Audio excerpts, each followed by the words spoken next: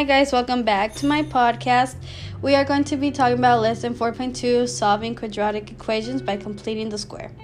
To begin with, there are 3 steps when completing the square. The first step is to find half of b, the coefficient of x, which would be b over 2. The second step is to square the results, which would be b over 2 squared.